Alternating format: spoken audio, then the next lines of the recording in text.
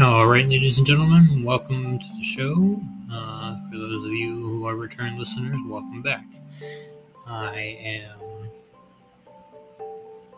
happy to announce that this is the first official episode of Season 4 of Sci-Fi Stories and Tales of Terror.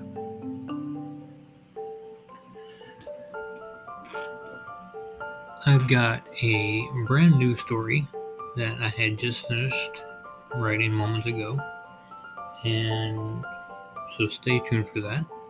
I wanted to announce quickly that I have decided on a central theme for Season 4.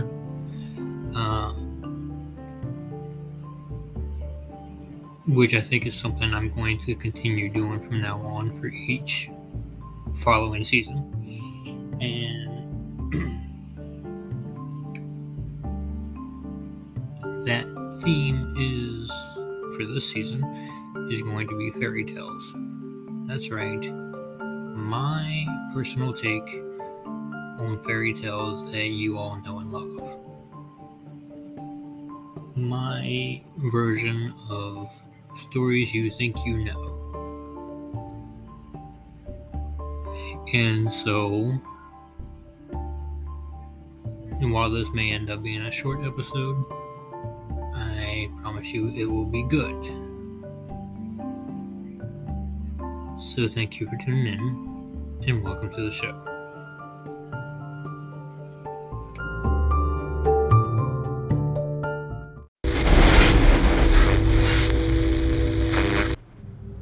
Good evening, ladies and gentlemen, and welcome to Tales of Terror. Tonight's tale is one of fiction, and in resemblance to any real persons or events is completely coincidental.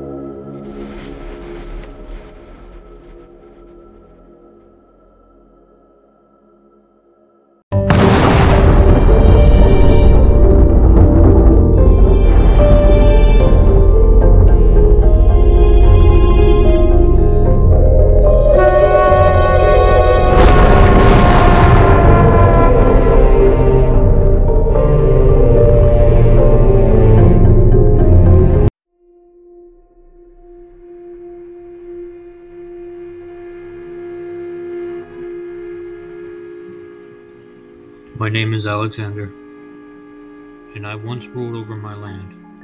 I was not only known as the handsomest prince in the wide world, but also the most ruthless and the cruelest of all. You may think this story is familiar. You may think that you heard it all before, but I assure you, you have not. This may be a tale as old as time, but do not make the mistake of thinking this tale will have a happy ending. Most assuredly, it does not. Long ago in a faraway land that most have never heard of, there was a young prince named Alexander. He was handsome and brave, but he was also arrogant and vain. He often treated his subjects poorly, thinking that his royal status made him superior to others. That prince was me.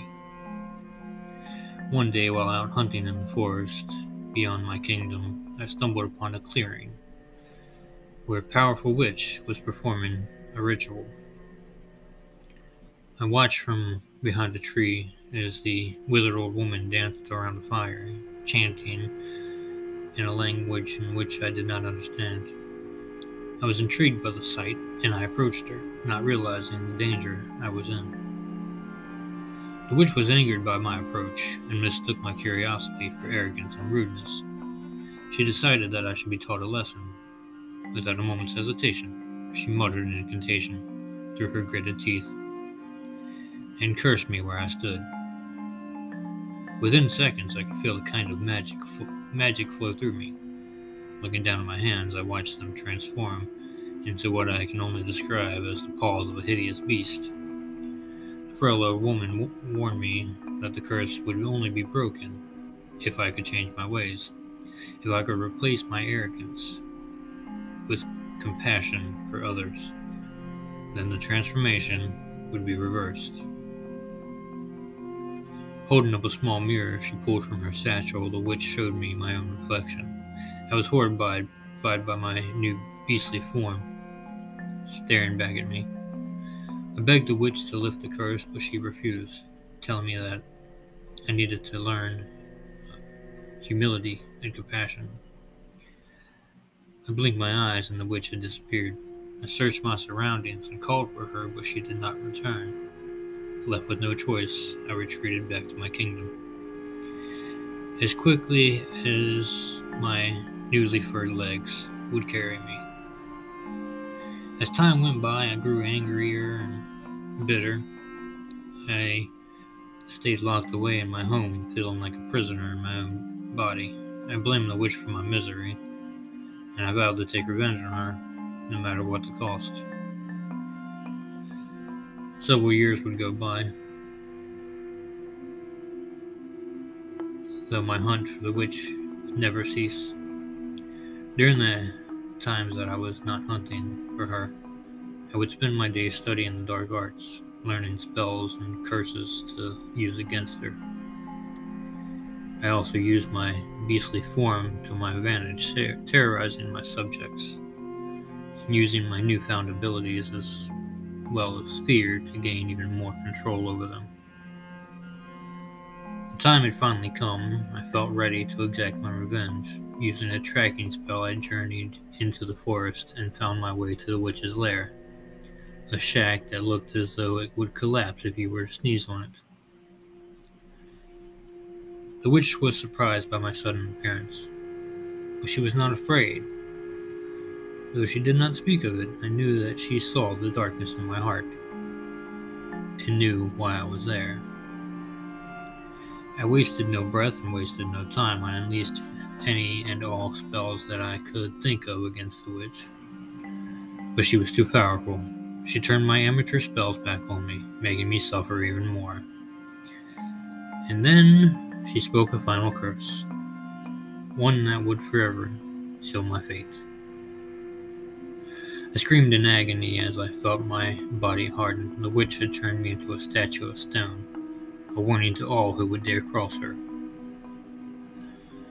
And so, my story ended in tragedy, a cautionary tale of dangers, of arrogance, and revenge. The witch's curse should have taught me a valuable lesson, but I had refused to learn it. My only concern was revenge, and in the end, I had paid the ultimate price.